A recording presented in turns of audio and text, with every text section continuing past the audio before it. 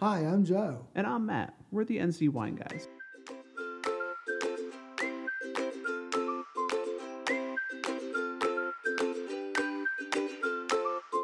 Welcome to our first episode of Cork Talk. As we mentioned in our teaser, we plan to go to our guests and record at their location. And for this first episode, we did just that. We had the pleasure of speaking with Chuck and Diana Jones of Jones von Drehle Vineyard and Winery in Thurmond, North Carolina. Chloe, Chuck and Diana's sweet dog, also joined us. And as the official mascot of Jones von Drehle, that was only appropriate. So sit back, pour a glass, and listen. So we're here with Diana and Chuck from Jones von Drehle. Welcome. Thank you very much for having us here. You're welcome. It's a pleasure to be a part of your inaugural podcast. We're definitely excited about that. Hopefully we'll make this a good thing and people will actually want to listen and continue on. But again, thank you for that. And of course, Chloe is here with us too, so we can't forget her. She's Absolutely. raising her eyebrow at the moment, looking at us. The rock star of the winery. Absolutely. We work for the dog. So tell us a little bit about Jones von Drehle, how you ended up here, what was the background of why you wanted to start a winery and vineyard, and why this spot? Well, I guess first thing you need to know is Jones von Drehle is a family vineyard. Chuck and I and my sister and her husband are the owners. Chuck is our managing partner and visionary. We are all from North Carolina. 3 of us grew up in Hickory. Chuck grew up in Asheville.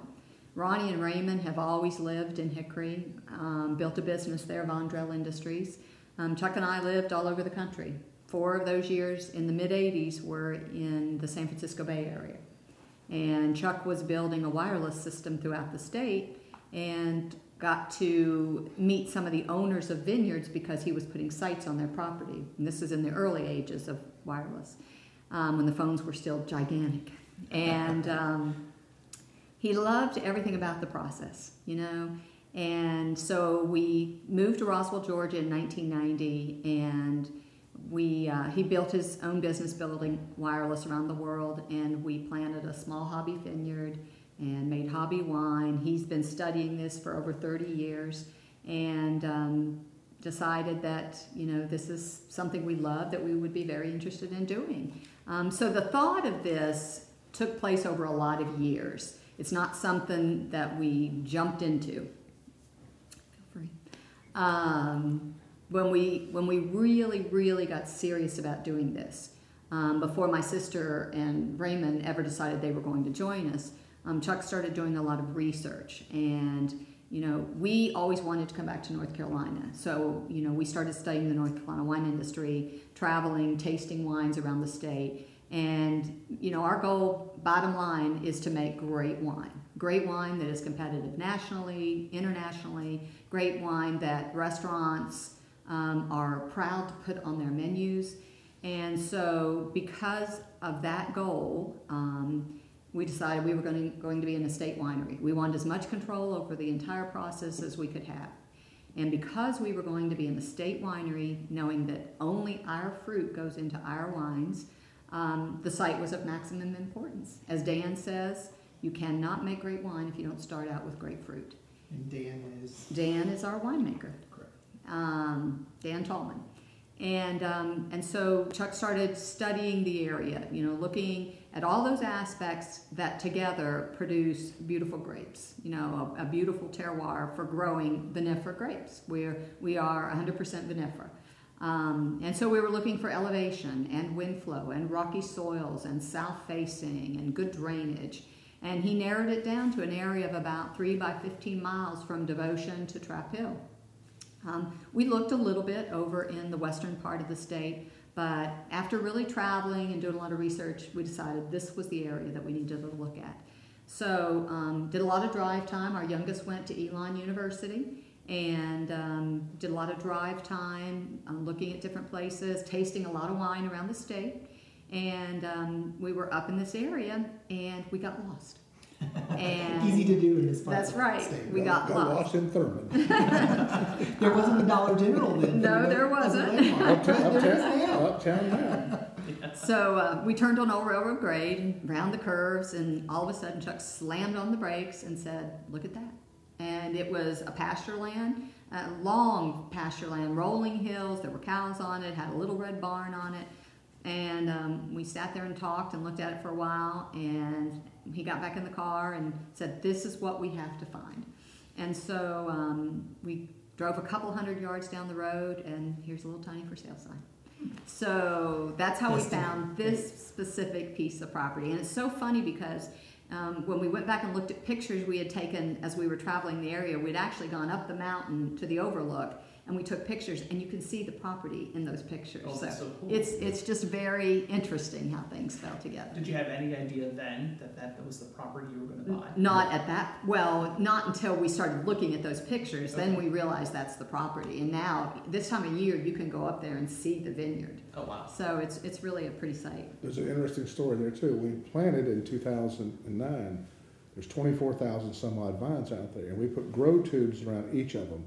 And they look like white milk cartons, about 3 feet tall. Right. Well, from up on the overlook, looks like a cemetery. Oh. Like Arlington, you know, all these little, they're perfectly lined up, and you go, Yes. what is that down there? Yeah. Little tiny memorials to Yes, yes, yeah. It's awesome. So, and I mean, in terms of this particular site, it had the elevation. We're the highest elevated planted vineyard in the Yadkin Valley. And we started off with 65 total acres. We're now at about 110 acres. You know, we live in a small rural environment that doesn't have any zoning. Mm-hmm. So we're protecting ourselves and giving us room for future growth. And I just can't say enough about the wind that flows off that mountain. I mean, it is absolutely key. You know, as you know, 2018 was a tough year. You know, we had historic rainfall. Here, I think normal is around 42 inches. We got close to 75 inches of rain. Oh, wow. And so a lot of rain, but because of this site, Dan, our winemaker, was very pleased with the harvest that we brought in. And there are people writing stories around North Carolina that says 2018 harvest for North Carolina is going to be terrible, but it depends on where you are. Well, and because I think part of that is because the state is so broad and there's so many microclimates. That's right. You can't just say, even within the Yadkin Valley, you can't just say, okay, it was a bad year. That's right. Because of the different aspects of the vineyard and where it's located and the wind from the mountains and all that stuff that you're talking about. So, That's right. That's right. So anyway, I think the wind is just absolutely key. And then when we built the vineyard, we did things a little differently to enhance that natural attribute of the site. You know, he took the canopy up higher. The cordon wire is about 42 inches off the ground compared to traditionally about 36. The vines are 6 feet apart. We're looking for wind flow. We keep the area underneath the vines clean because reduced disease, we think, reduced disease pressure. In the wintertime, that absorbs the sunlight. And, you know, if you're talking about a frost situation, it's just a couple of degrees that could make a difference. Oh, yeah. Yeah. So, It has. We've had years where, you know, it's been a frost condition, and early in the morning when that really starts to hit, those 2 or 3 degrees going up into the canopy when the buds are just coming out, we've not lost fruit to a frost. And plus, as I was saying, the slope from top to bottom is pretty dramatic. And so it's just like water. It flows to the bottom corner and pulls that cold air with it. So it's the site protects us to some extent. Very cool. So, Plus, go ahead, Jeff. Well, plus the big lake down here, we put that in for a couple of reasons. One for irrigation, but when the Corps of Engineers came to review the location, they asked me, why do you see so many lakes near vineyards?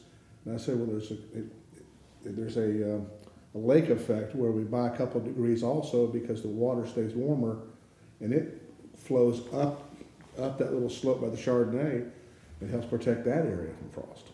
So, which is important because Chardonnay is one of those for notorious early bud break, and lots of people use it. That in Tempranillo, which is around the corner from it, and so we buy those few degrees makes a big difference.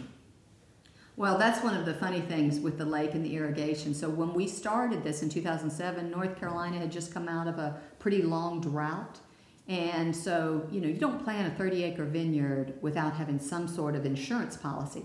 So every one of those vines is irrigated.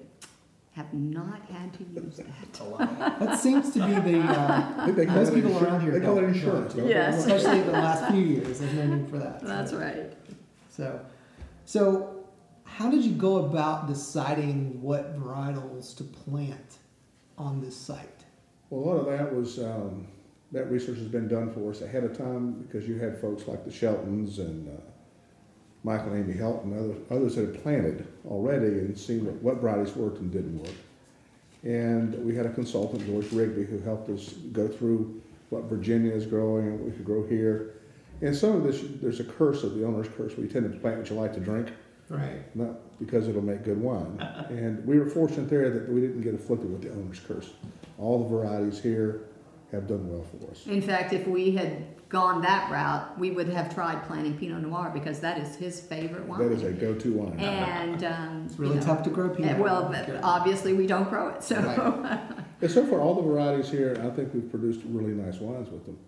Mourvedre is the accidental red that we can't get it to the ripeness we like, but it makes a killer rosé for us, which it does in France as well. Right. So we just, made lemonade and lemons out on that one. So if you ever get it to the ripeness, are you planning to do a red? I don't know that Dulceman has a big following, and we'll probably stick with that. Okay. And you use Grenache for rosé primarily too, as well. Solely for a rosé. For the dry rosé. Which again is Right. And that's kind of the way to do it. You want to grow the grapes specifically for the rosé instead Right. of just experimenting or pulling off or creating a lesser product. Or That's right. Or making two wines, and a lot of folks will take Merlot or Cab Franc and the Saigny, the bleed they call it, juice in order to leave a greater concentration of the juice remaining on the skins, but you're making two wines. But you sacrifice to some extent, we believe, the quality of the rosé when you do that. So for us, agree with that. well, for us, Grenache is classic. And, Absolutely. You can tell it when you drink a glass of it. Oh yes. So you mentioned no issues really with the varietals you have planted. So you do have Viognier planted. Yeah. Viognier is notorious for being fickle in the vineyard. It is. Is it still fickle for you guys? It's amusing as much as it is fickle because you never quite know or understand. One row will be very shy. It's a shy bearer sometimes. And your yield is really nothing. And then 2 rows over, you've got this really beautiful set across there. So it's very fussy that way. But when you take the time it does take a lot of time to care for it. Leaf pulling and dropping clusters, you don't want too many. The wines that come off of that are just incredible.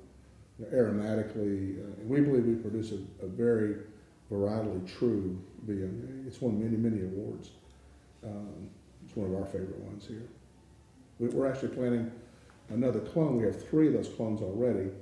We believe in the clonal diversity like that, and so we have a new clone that's being planted this spring, which I think is going to really enhance the overall product.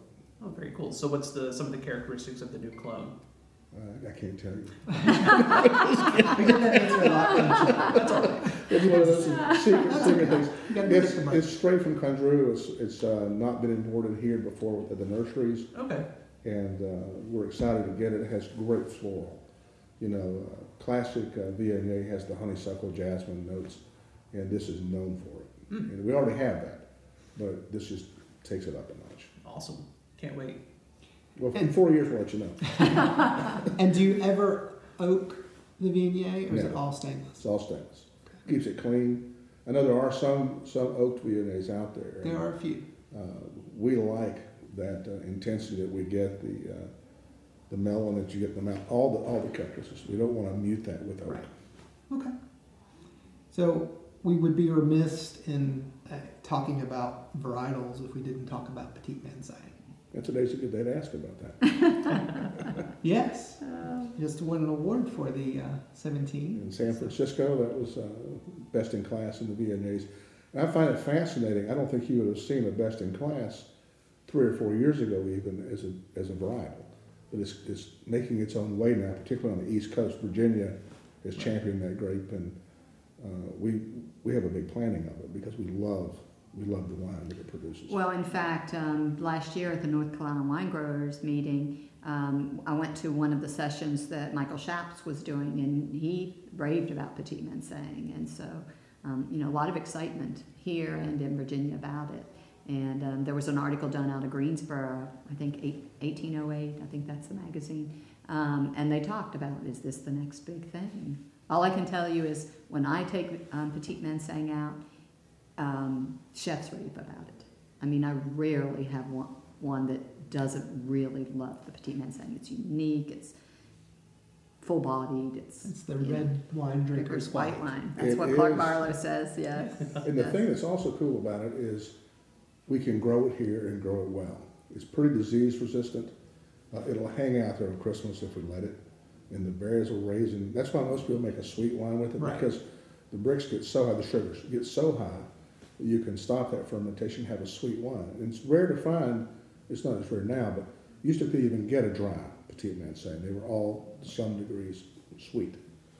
And that's what Diana was saying. When a chef tastes a wine like this with such great acid, it's that food. Right? They're all trying to make pairings the second they're tasting it. But one of the reasons we thought about it was because he's been drinking it for 25 years. And so he knew it. And when he started studying the different varieties, he said, I think this has great potential here. And there were a few people that had it planted. Yeah. So we knew that it grew in this area. And it's just lived up to everything. I mean, people always ask me, what are you known for? And I said, well, I mean, I think our wines are good across the board. However, definitely Petit Manseng is one that we're becoming known for, you know, so. Can you describe Petit Manseng for people who may not be familiar with it? The grape or the wine? Both, yeah. Well, the grape is a small berry. That's Petit Manseng. It's usually one of three grapes in a blend from Jurançon. One is Gros Manseng, Petit Manseng, and Petit Corbeau. It is there's a robust, high acid. Thus, I think that protects it somewhat in the field out there. But the clusters are fairly open. I just can't think of anything negative to say about it. It's the one we can leave out there and not worry about too much. Now, we can't neglect it, but and then on the wine, I'll let Diana talk about that. Well, the other thing, because of that high acidity and the higher alcohol, we think it's going to have a long shelf life. You know, what we've seen so far is that, you know, the bottles are aging well. So in terms of the style that we make, you know, it's 100% dry. It's ranged in, because it just builds sugar so beautifully. It ranges in alcohol from 14.3, I think was our lowest, up to 15.8.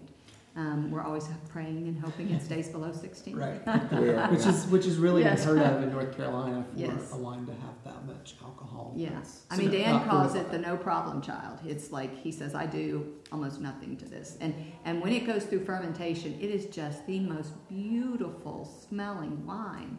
Remember the roll of lifesavers that was called tropical fruit? You can Yes. put pineapple, whatever. It's exactly like that. Breaking one of those things open and putting a lifesaver pack under your nose. That's Oh, wow. Yeah, it's just beautiful. Yeah. Great description of that. Yeah, but like I said, it's very full-bodied. It lingers like a red. I often tell people, if you had your eyes closed and I warmed this to red temperature, I'm not sure you would know you were drinking a white. People kept asking Dan, well, what's it like? What's it like? And finally he said, well, if I have to put it in a box, I would say it's like a Sauvignon Blanc on steroids, which is much, much nicer. So what's the most rewarding aspect of getting your wine on a list? Is it Well, I can say one thing. I love to eat, as all of you know. And we try to leave here every so often to go to a market where our wines are. And we will go to a restaurant and sit down and have dinner. When you open that wine list, and there are 2 or 3, Jones von Drehle by the glass wines, Cab Franc or the Merlot, that's pretty uplifting. And we'll ask the server, they don't know who we are. We'll always introduce ourselves before we finish. And they say, oh, they make great wine. Oh, that's good to hear. That is, you walk away on air. Right. We bring that news back to everybody here because we're a small team and everybody works really, really hard here. And that is the reward. And that's the key. I mean, if you can get the serving staff and the restaurant or the wine store behind you, and that is extremely rewarding. I mean, you go in and do some staff education and let them taste some of the wines, and they're excited. I mean, people want good quality wine from North Carolina. The local movement is a big deal right now. So that's really exciting. But I will tell you, one of the nicest moments I've had recently was I did an event over at the Asheville Wine Market, and a gentleman came up to me and he said, Larry turned him on to our wines a couple of years ago. He said, for every special occasion in my life, I have your wine. I'm like, oh my gosh. That's awesome. Yeah. You become a part of people's lives. Yeah. And that is just super cool. Early on, when we first started, it was extremely difficult. We had no, support, or we had no background that said to people, these people are making great wine. And so we started off in the Boone and Blowing Rock area, and Mass Farm. Oh, Andy. Andy at Mass Farm Inn was the over yonder. Andy over yonder now was the very first person that we tasted with, and it was a good experience. And then we tasted with a guy at Roland's, and he sent us the most beautiful email on how ecstatic that he was with the quality of the wines, how he wants to support us. And I mean, it just gave us a lot of great feedback to say, okay, we're on the right path here.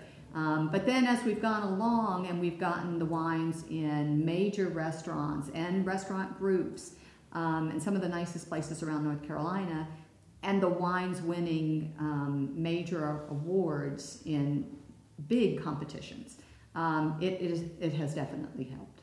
It's every day, trying to educate people on North Carolina wine. We are making good wine in this state. It's not all sweet. It's just constant education. So That's well said. And just so people can understand that it's not as simple as just going to a store and putting your wine on a shelf. Well, as I said when we first started talking, our goal was to make great wines, and wines that restaurants and fine wine stores would be proud to put on their shelf. And so with that in mind, when we planted the 30-acre vineyard, which produces a good amount of wine every year, we knew that we were going to be just getting the wine out there, or trying to get the wine out there. And the North Carolina legislature allows farm wineries to self-distribute their wine. Well, we decided to go this route for several reasons. Number one, we can give the wine stores and the restaurants the best prices that we can give them. Number two, we're building a brand from scratch. And so the opportunity for them to get to know us and to know the story. I mean, quality wine is number one, but the story and the effort and the people behind it is also very important. And so to have them know who we are and what we're doing, and for us to get to know our customers and what they're looking for is really important.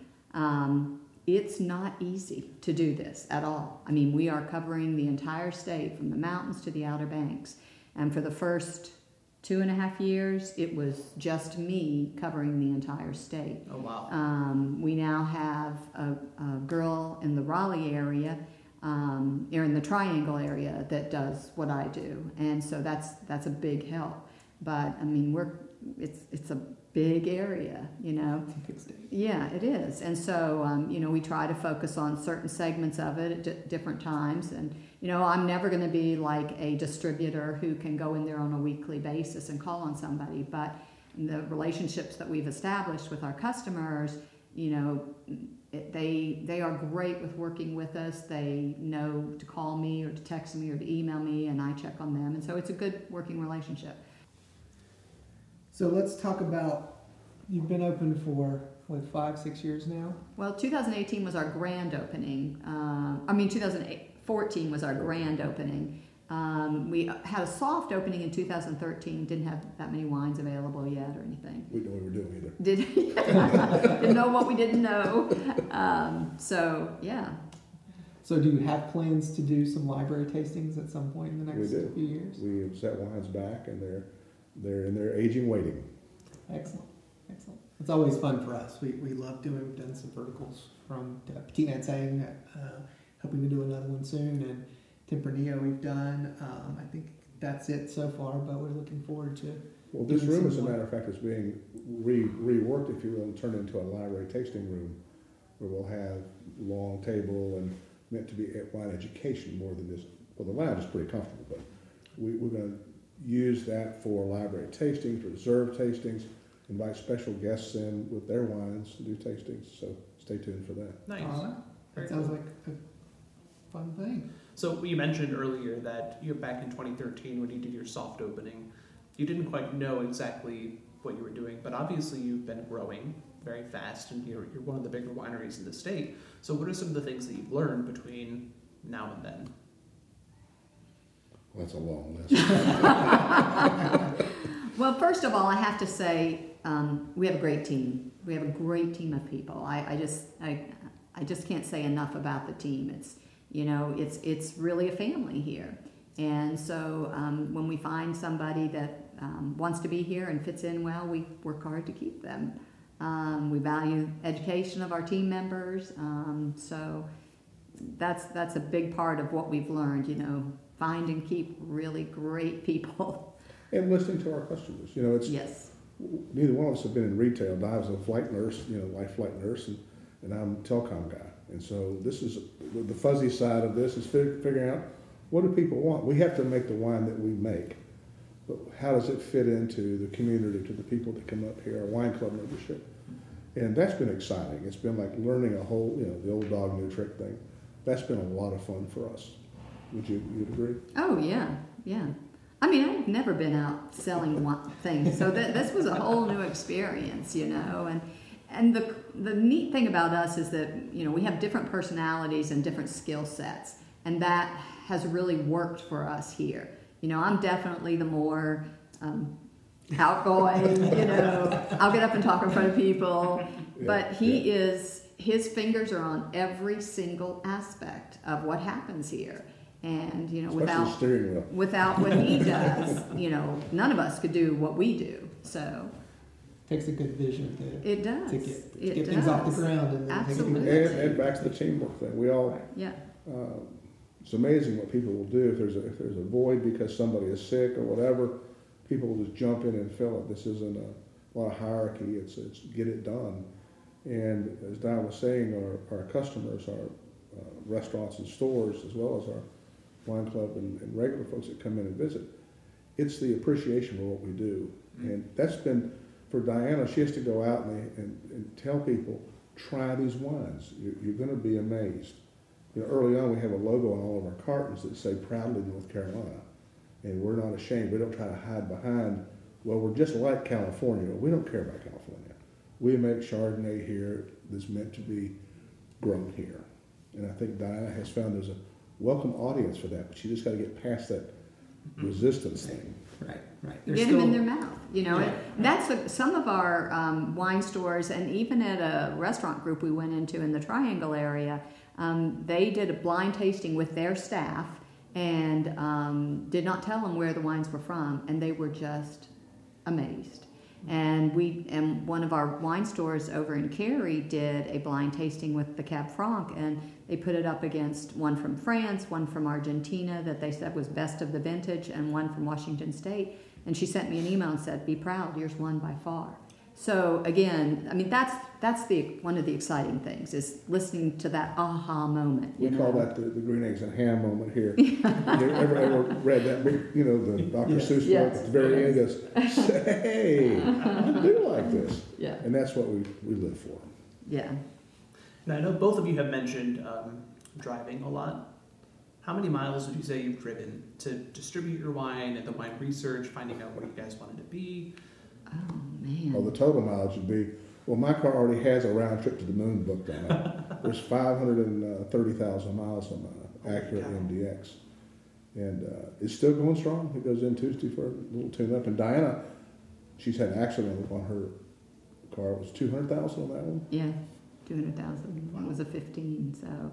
But I would say, adding up the total mileage from when we first started this and the looking for the site and all of that kind of stuff, research, I would say we have well over 1 million miles. Yeah, we've put a lot of insurance. Yeah. We lived in Atlanta, and I was saying Amanda went to Elon. She played soccer there, and so we would come up for all the soccer games and back and forth. And every moment we spend, we're researching if we didn't already have the property. Once we had it, every moment we could spare. I was up here from Thursday through Sunday every week for the first 4 years. Yeah, he would come up here and he would mow between the rows at like 2 o'clock in the morning. Oh, wow. Tell you what dark is, by the way.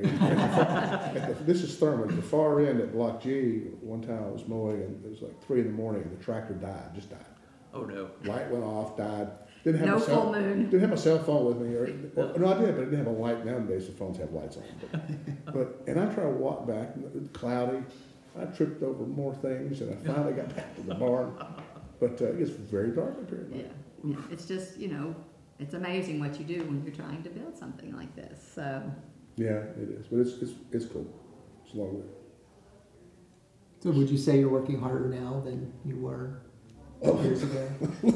100%. Our favorite thing is on the weekend, the place is crowded on the porch out there, and we'll walk out and people will always say, "This is what I'm going to do when I retire." I just start laughing. I don't want to say, just come follow us for a few weeks. I mean, there are some lovely, beautiful times, when we close down on a summer day and we get to sit out there and have a glass of wine. Or the first time we ever harvested some of the grapes, the Mourvedre being one, because they're just so big. It's like being in a movie, it was way cool. But it is a tremendous amount of work. It's labor. It's hard manual labor. Very hard. Very it's hard. also mental. Yes. Yeah, right. Yeah. There's Constant also- worry. Yeah, because the weather, it's diseases. You got to worry about all that stuff out there in the vineyard. You saw one, another one comes in. Yeah. I mean, it's just a lot to do. Right. And we're every season. producing fine wine in an area that people don't consider a fine wine area, and trying to change people's minds and make them, look at us. I mean, it's hard. I think we're getting there, though. I think do too. The NC Fine Wines thing, that's been a good project, and trying to get people aware of the fact that we're not up here by ourselves, but we are geographically up here. But the state, there are a lot of people growing some beautiful fruit and making great wines, and that's increasing every year. Well, I think that San Francisco Chronicle competition that was just announced is proof of that. I mean, there were multiple wineries that won medals in that competition. Largest competition in the United States of U.S. wines. And, that says a lot about what's happening in North Carolina. So, for the industry as a whole in the state, what are some things that you are passionate about, you think other wineries and the whole wine region as a whole should be doing to help continue to elevate North Carolina wine and to get the message out? Because it really does start with having a quality product. So beyond that, what are some other things that we can do as an industry to get the word out to people, and things that maybe it's vineyard practices, maybe it's winemaking techniques, or maybe it's just education and outreach? Well, I think we have to stay away from trying to be homogenous. You don't want to have everybody doing the same thing or trying to create, the same Cab Franc profile and use the same oak or the same clones. That diversity is also what, you want to have the uniqueness at the same time, as you say, the quality. And quality can be a subjective thing. You can measure volatile acidity, you can measure the acid, you can measure lots of things. Right. But in the end, it's what the palate and the nose tells you. And that repeatability that you get a glass of Cab Franc one day and 2 years later it's a different vintage, but it's still excellent. And you start to realize you've got a quality producer there. It's that we have to do. And sourcing, Diana started out earlier talking about it's the quality of the fruit that drives the quality of the wine. And while we're in a state winery, not everybody is, but you can still source high quality fruit. And if it isn't high quality, you throw it away. You don't make wine just because you got fruit in your hand. I think it's probably one of the difficult things with a lot of the people who are growing these or putting all their whole life work into it is that they just don't want to throw it away. But I think there are you need to cut the line on some of the quality. If it's not good fruit, pitch it. That's a great point. This year it was so wet. The reason Dan is as excited as he is about the harvest is we went through there multiple passes and would drop fruit that to most people would look really good, just drop it on the ground because we could see some marginal rotting starting, and we didn't want it to be picked accidentally in with good fruit. And so Eric and Francisco went through, I don't know how many times, dropping marginal clusters. Now, Every time we do that, and this is well after set, I mean, this is close to hers. Every time we do that, we're losing money in a way because that's less product for us. But then we sacrifice our brand and our quality, and that we cannot risk. And that's what I tell everybody. You know, we started this in 2007. Our grand opening was 2014, and that's when we started doing, getting our wines out there in restaurants and wine stores. And we waited that long because you get one chance as a North Carolina winery to make a good first impression. And it's the same thing with subsequent vintages. You cannot put out a bad vintage. You just can't do that and be taken seriously. That's an excellent point. So you both have briefly mentioned wine club. Talk about your wine club and what do you feel is the important thing in having a wine club, and how does that help the business? Well, your wine club are, not only do they purchase your wine, but they are out in their communities talking to people about who you are and what you're doing and how excited they are. I had someone post on, after I posted the message today about the San Francisco, that they were a founding part of our wine club. I mean, they're excited to see what's happening. So, I mean, wine clubs are very important, and we value our wine club members a great deal. I mean, we're always looking for ways to improve the experience and add to the experience and make them happy that they're a part of our wine club. So, and their honest feedback is so critical. We will always, ask folks that belong to the club, what do you think? It's not so much about the wine. We know what we're making for wine, but accessibility. Where do you get it in your neighborhood? When you come up here, what do you want this experience to be like? We do these 2 annual, which we started out, by the way, as a very small, so let's do a picnic for some folks. We didn't have a clue. And, now I think last time we did 500 brats. I'm over that grill all day. And it's rewarding. It's tiring, but it's rewarding. I think the brats may be finding another home, I'm not sure. But those days are amazing. When you've got 400 or 500 people here, that's not the size of the club, it's just the people that can get here for that day. And it's just amazing. the hardest part for me is not being able to recognize every single person who's a part of the wine club because it's grown so large. And for us, our wine club, one membership is 2 people. So it has really grown a great deal. Do you mind if we ask how many people you have in your wine club? A few. It's a fair answer. And full disclosure, we are members of the wine club here, so Yes. And valued members of it. Yes. Thank you. and founding. I think we were. Well, Yes. not only, and I will Yes. have to give you all a plug real quick, not only, I mean, are we so appreciative that you're members of our wine club and have been for several years now, but we so appreciate what you do for the North Carolina wine industry. I mean, you're positive and you're really, really, really trying hard to spread the word about what's happening in North Carolina. So that's what we need. Thank you. No, well, thank you that's very much. that's one of the things we try to do is we try to focus on the positive, and if there is some negative, then we just don't really talk about that. So there's enough negativity in the world that we don't need to add to it. So. Amen to that. Yeah. Well, and when you ask about, I can't remember exactly what the question was, but in terms of getting the word out, what we need to do as a state or whatever, I think more publicity about the North Carolina wine industry in major publications with people who are the influencers in the wine industry. I mean, I think that's what needs to happen to get the word out about North Carolina wine. I mean, as a single winery, we do our part to educate, do tastings and dinners around the state, and we try hard, but we're one winery. So, And this state has a really big advantage in that some of the chefs here are world known. I mean, Right. and if they would perhaps take a good hard look at how they could support us in some of the things that they do, that would go a long ways, because they have a stage. well, and I think Clark Barlow is a perfect example of Yeah. that. Clark is, number one, he is really proud of his state, and he really wants to support what happens in North Carolina.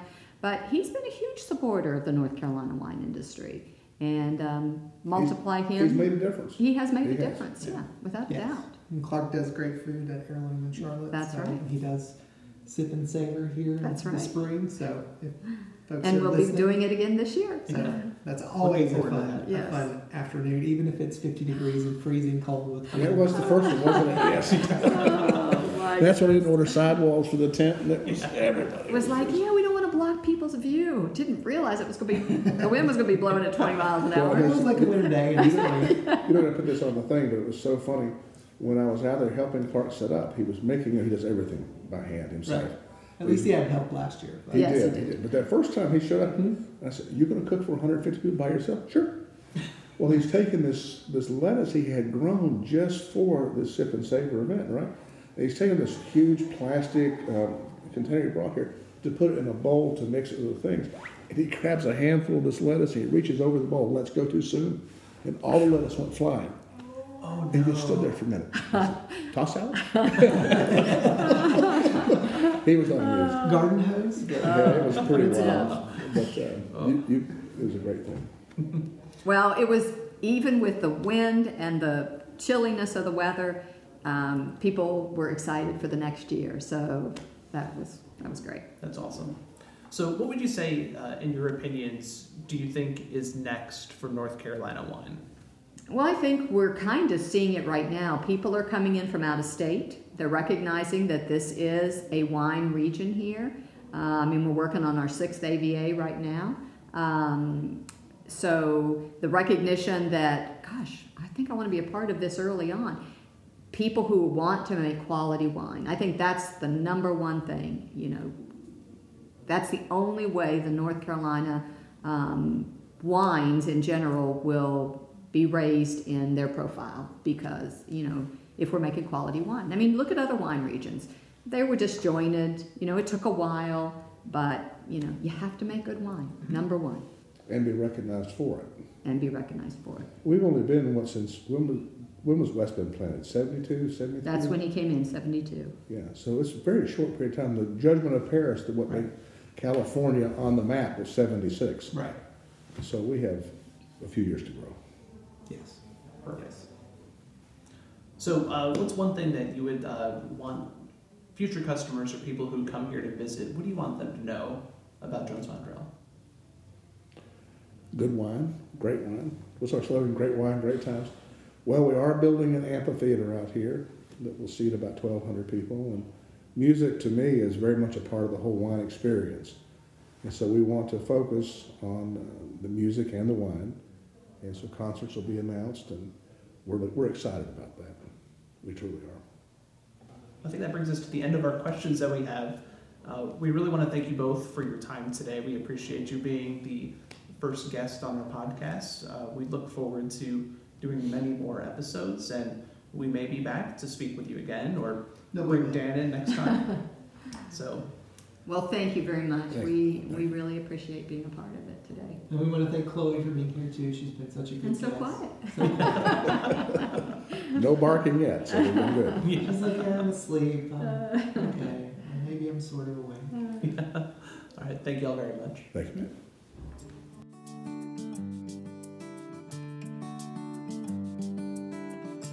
That concludes our first episode of Cork Talk. Thanks again to Chuck and Diana Jones for hosting us and for being our first guests. We look forward to the future visits with them. And if you like this episode, be sure to subscribe to the podcast and leave us a rating and a review. This really helps others find our podcast. Until next time, and remember, a cork only talks when it's out of the bottle. Cheers!